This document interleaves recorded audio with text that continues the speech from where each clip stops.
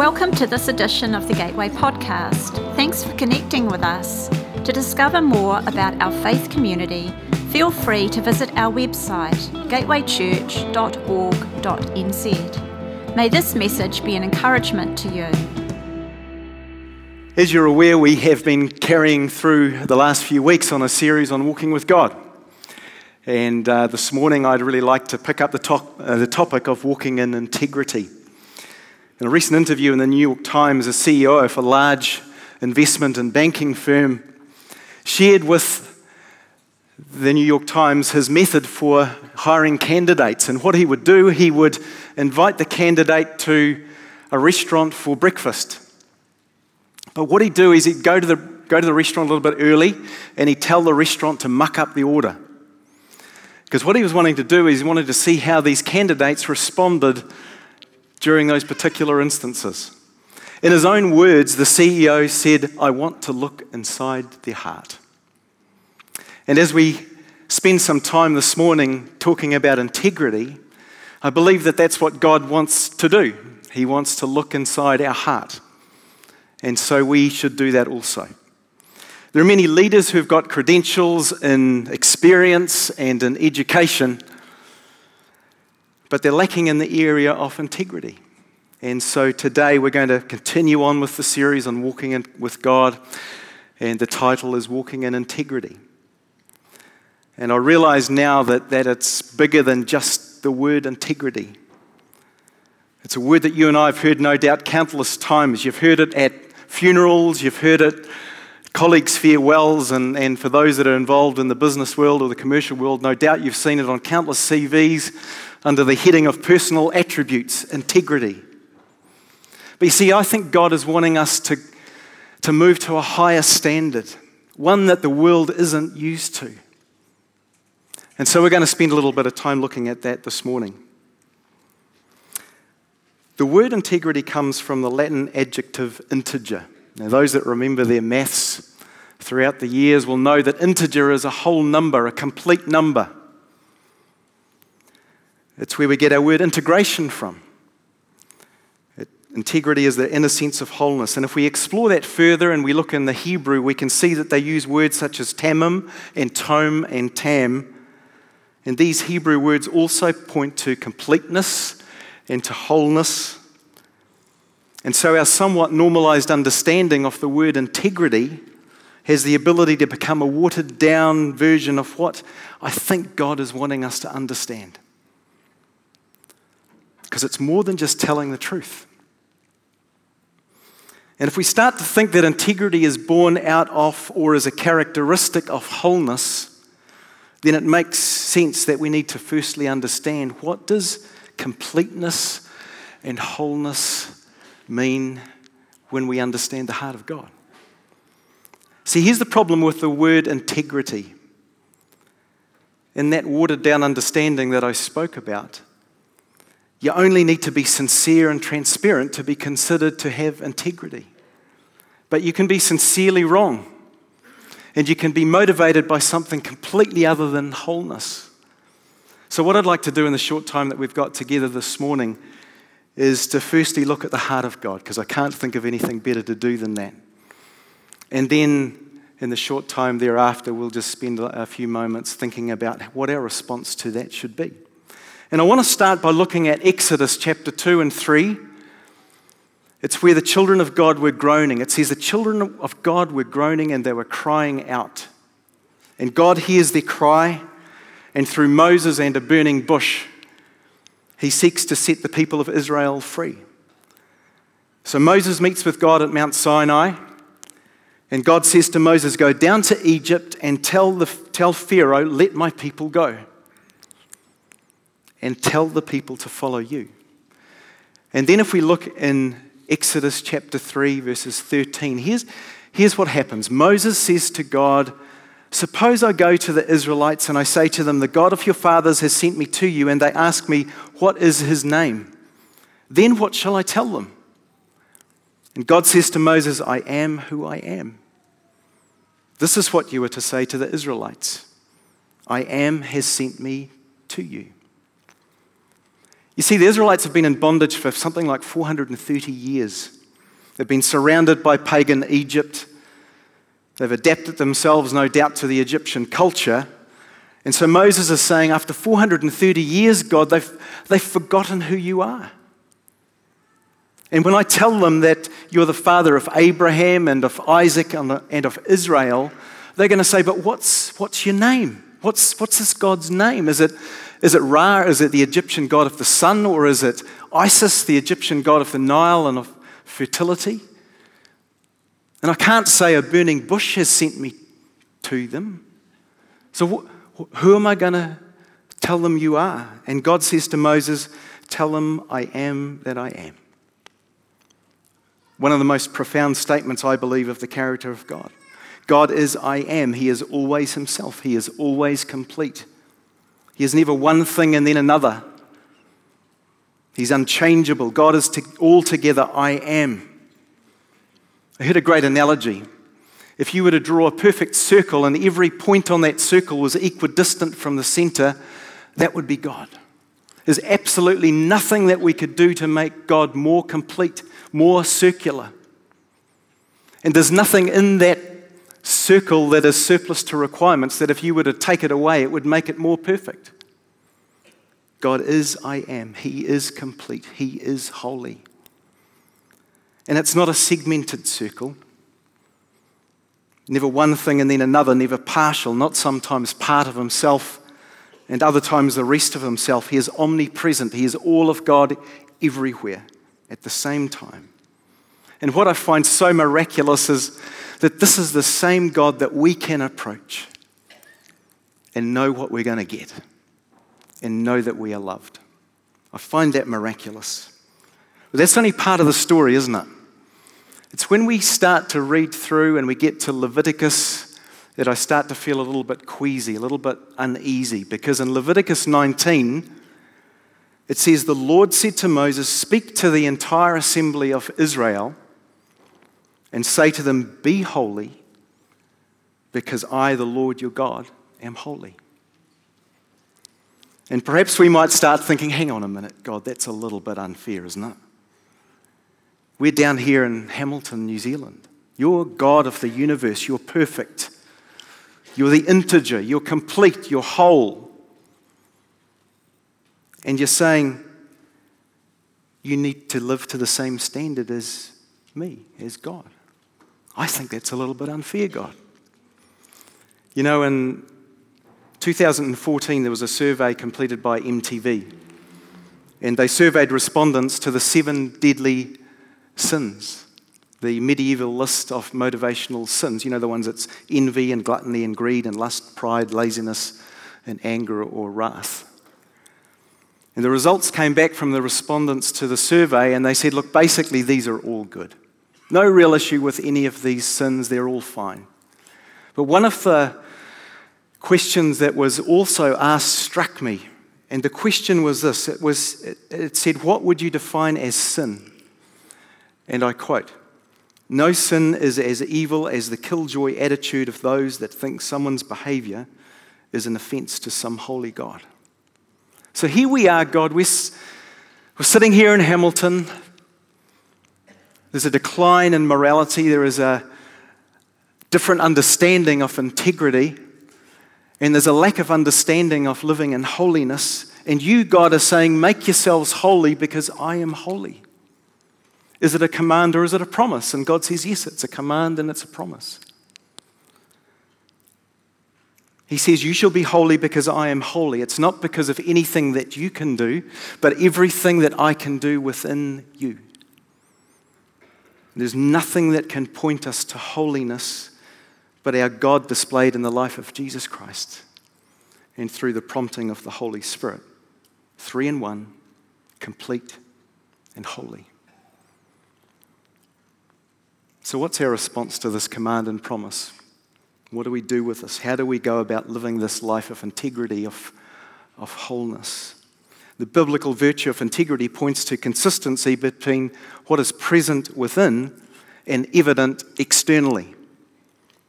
The words we use, the way we act, consistency in actions consistency in attitudes. And I love Matthew 23 because Jesus starts to talk a little bit about this.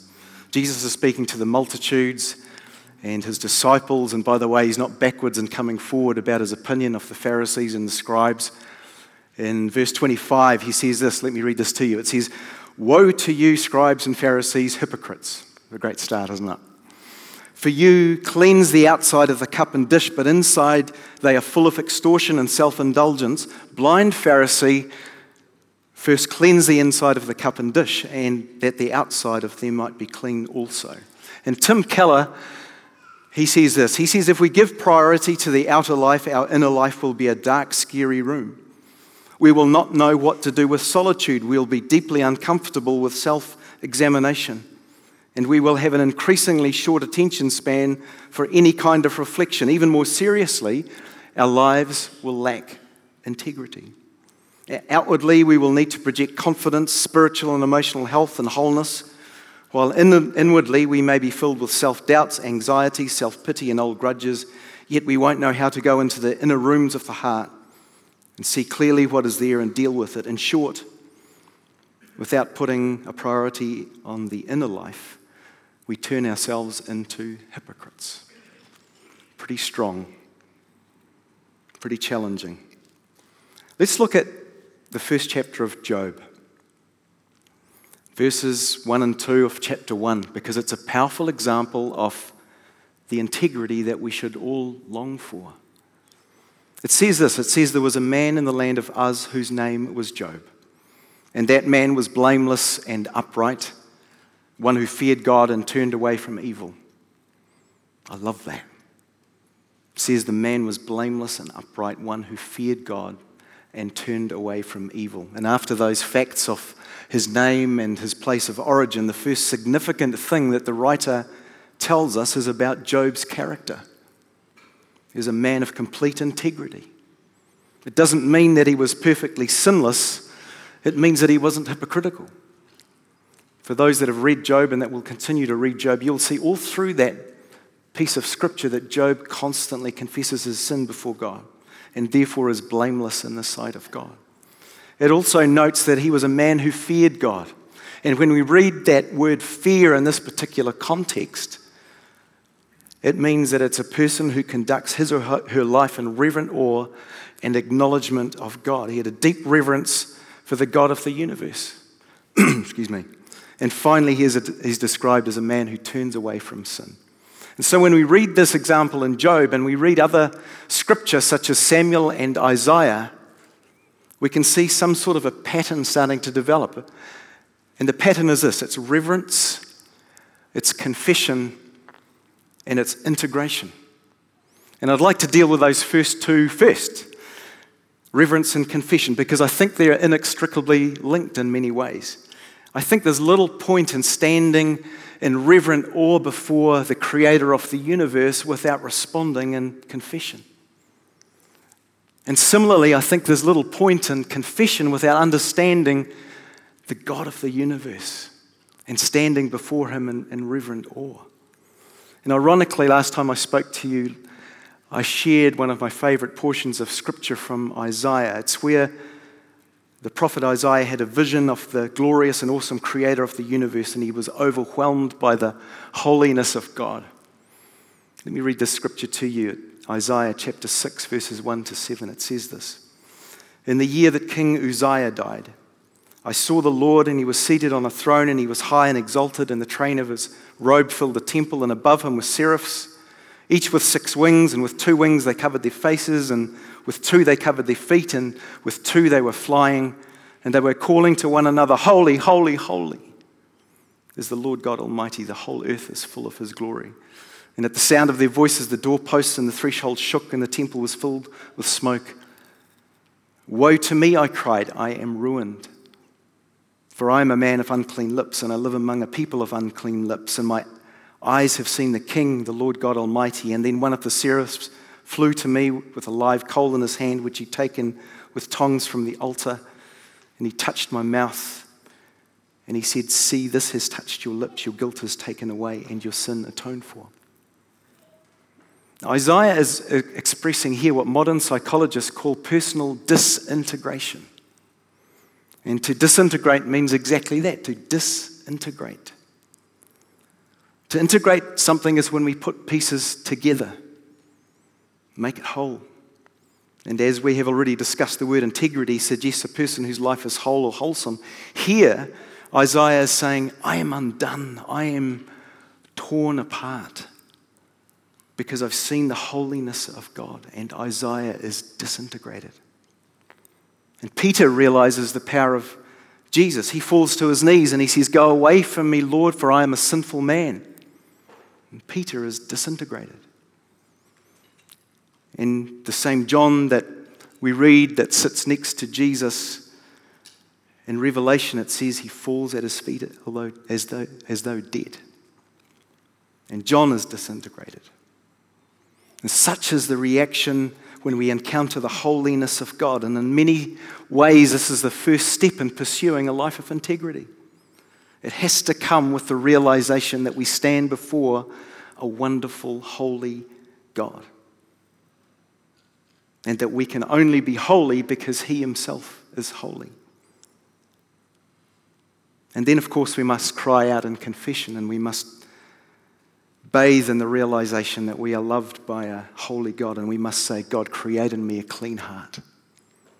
Renew a right spirit, and then rest in the promise that we have a God who is faithful and just and will forgive us our sins and purify us from all unrighteousness.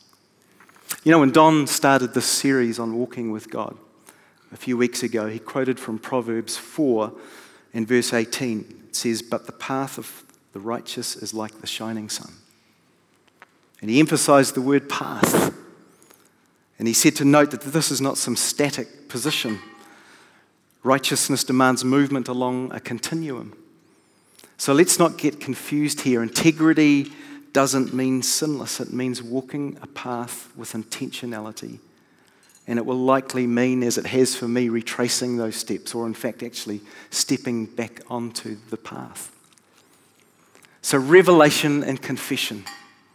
Let's have a look at an integration. It says that Job turned away from sin, and herein lies the great battle, doesn't it? Yes, we understand that our God is a holy God, and He's enabled us to live holy lives. Be holy because I am holy. But now what? Biblical scholar N.T. Wright, he says Christians have a big gap in their vision of what being a Christian is all about. It's though they were standing on one side of a deep, wide river looking across to the further bank. On this bank you declare your faith. On the opposite bank is the ultimate result, final salvation itself. But what are people supposed to do in the meantime? Simply stand here and wait? Is there no bridge between the two? He then goes on to say that the bridge between the two banks is the construction of character, but I'd like to expand on that a little bit and suggest that we need to build a bridge by walking in godly integrity, in holiness, through the decisions we make and in response to the prompting of the Holy Spirit. I'm going to ask a friend of mine and yours, Daniel, to come and just give me a hand as we explore this a little bit further. I feel like Michael Parkinson here, sitting, doing an interview. Daniel, I won't do a big, long interview because you are well known to our family here, but I do want to thank you for being willing to come and share a story with us today. Daniel and I sat and had a coffee, and he shared with me a story from a time in his commercial life, and I'd love you to briefly share that story with us, leaving out names. Yeah, I won't say names, and I'll try and be brief. So the story really began, I was working in a factory, and I had, in my company, I had just moved into another role. There had been a project set up. My company wanted to get into a very lucrative market. There was a big opportunity. We'd identified that our customer was also wanting to expand in that market, and so there was an opportunity for us to supply a customer that we already had. So my role, my new role, was to get this factory up to speed, get it up to spec, and meet the opportunity that was there. I became part of a bigger team that had been running for some time. I was a bit of a new member to this team. And so we were all working very hard to analyse and work out what we had to do to meet this customer expectation. I knew that I had a factory audit coming pretty early on in the piece, within a month of actually taking up the role. And so that was a bit nerve-wracking. But I set about trying to get that as best as I can, get that happening well. We knew that the auditor was coming from Europe. The company was from Europe. And I knew the auditor from previous roles, and he was a tough guy, a real straight-up kind of fella, had a real quick temper on him. He had 2 engineering degrees and a science degree, so he was as clever as they come. And he didn't entertain fools, didn't suffer fools at all. You had to answer the questions really accurately, really, really promptly. Yes be a yes and your no be a no. And so we knew he was coming. 2 days before the audit, I was running a mock audit with my staff, and we were going through the factory, and I came across a piece of equipment that I hadn't seen before, and I opened it up, and my heart sank. I had found an absolute major problem, and I couldn't believe it. We had 2 days. I don't know if I was angry or I don't know. I just had a whole rush of emotions all at once. How can I fix this problem in 2 days? In all fairness, the staff of that factory had operated and managed the problem very well for a long time.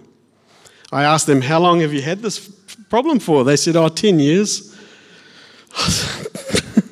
No. And so I went about the next 2 days like a whirlwind, trying to put fixes in place. But of course, 2 days wasn't enough time. We had our auditor arrive from Europe. We got straight into the audit. I could see very clearly it was going badly. There were already 4 pages of notes. We come to the area where the piece of equipment was, and I couldn't believe it. It was like a horror movie, like an Alfred Hitchcock thriller. The sort of music, you can imagine going in my head, a bit like that. And he was just walking straight towards it. He opened up that very piece of equipment. He'd been coming to this plant and auditing it for a long time, never been there before. Opened it up, and it looked face to face with the problem. I didn't know what language he was writing down the things on the paper in, but it was big letters with such force that it probably got inscribed into the clipboard. The audit finished. I got into the audit room. At the end of the audit, we have a meeting. The other people from my company were there, and they asked me, very inquisitively, hope with expectancy, how'd it go? And I was just like, bad. Just after that, the auditor came in and he got into the front of to the meeting room. And the way I remember it is he just looked straight to me, he didn't even open his notes. And he said to me, how long have you known? And I thought, do I say, what? What are you talking about? I thought, no, not with this guy. Just be straight up. I know what he's talking about. So I had a little bit of relief, actually. I thought, it's good that I can say 2 days. So I said 2 days, sir. But I knew that was a short-term relief because the next question, of course, was, how long has your company known? I felt every eye in that room, all my peers, everyone from my company looking at me, hoping for a miracle, that I'd save the day. All I could think of was that my company's value, one of the strong values that they'd put into us and trained us and said this is important to our company, was integrity. And that was a value that really resonated with me. And I knew it resonated with Jesus. So in that split second of internal warfare, I decided that the best thing to do was tell him honestly what the deal was. And so I said 10 years. And immediately I tried to say, but we've put some amazing stuff into place, in the last few days. But his face just went from one shade of pink all the way through to beetroot. he threw the papers on the floor and stormed out. One of my colleagues across the room swore at me, and I kind of mustered up a bit of courage. I don't know where that came from. Probably justification, maybe leadership if I was hopeful. And I said, it'll be okay. We're a company of integrity. So as soon as I'd finished saying that, in my remembrance of the story, the auditor walked back in, and he basically said, "You're not getting anything. All the products that you were making, all our history, it's finished. I'm going back to Europe, and I'm going to recommend to our company that you're finished. This company's finished being a supplier to us." I don't really remember much how I got from that room to home. I got home. Anna had just had a baby. He was 3 weeks old, and I was getting a lot of phone calls from the CEO, the general manager, and just about everybody under the sun. And I was receiving those phone calls and walking out of the house onto the street so that Anna didn't have to feel the stress of what was going on. And people were saying to me, "You're an idiot. Integrity doesn't mean being honest in front of a customer. This is not what integrity looks like." And in that time I felt calm. I knew I'd done the right thing for me. Integrity was important for me, and I felt like I'd rather live with my integrity than with my job if that was the choice. And I knew I'd done the right thing, as far as my Christian beliefs were going.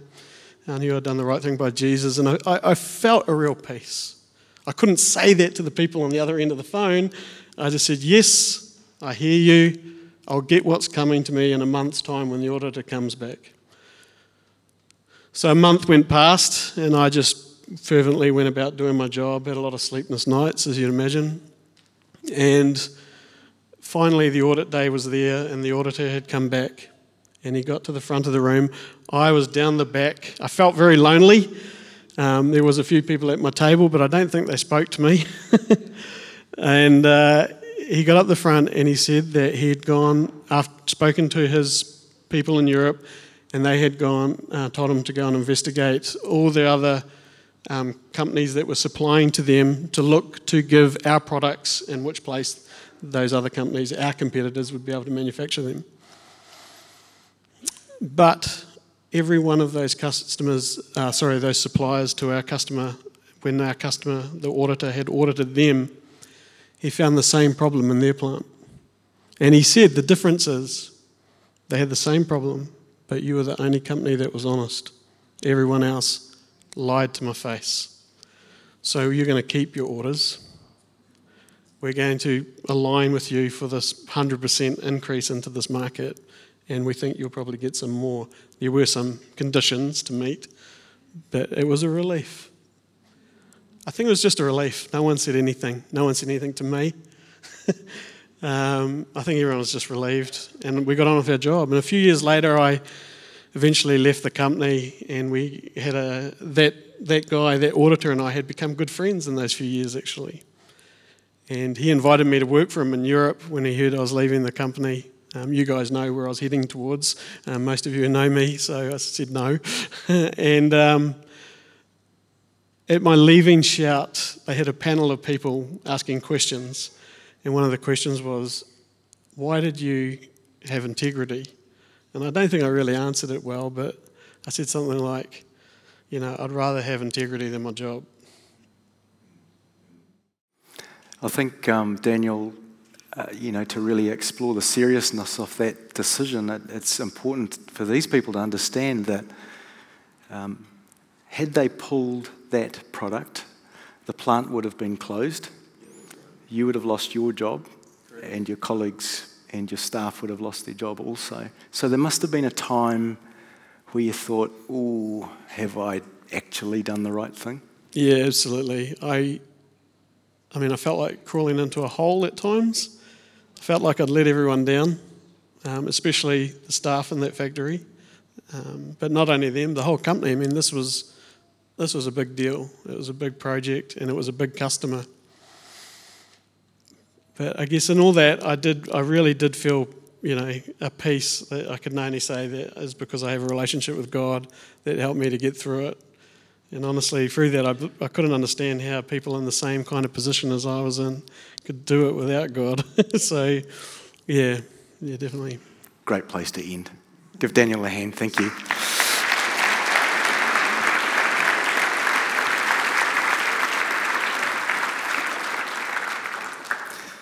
You know, I read somewhere that integrity is not for the faint-hearted.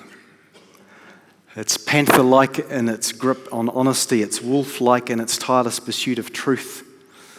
It's lion-like in its refusal to give way. It's often disparaged by those who are not themselves honest or truthful, because for all the demands it makes, integrity is rather unspectacular. It's one of those quiet virtues that can turn the world upside down. And I love what Paul says to Timothy in 1 Timothy chapter 4. He says, Timothy, cultivate these things. Immerse yourself in them. The people will all see you mature right before their eyes. And keep a firm grasp on both your character and your teaching, and don't be diverted.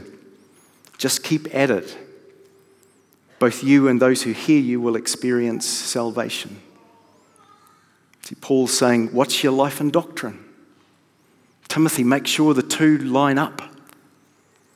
You see, godly integrity is a moment-by-moment pursuit. It's the small decisions as well as the large. It's the decisions that we make when no one's looking. It's telling the truth even when it hurts. It's keeping a promise when you'd rather not. It's confrontation of problems when it's easier to walk away. It's choosing forgiveness. It's all of these things.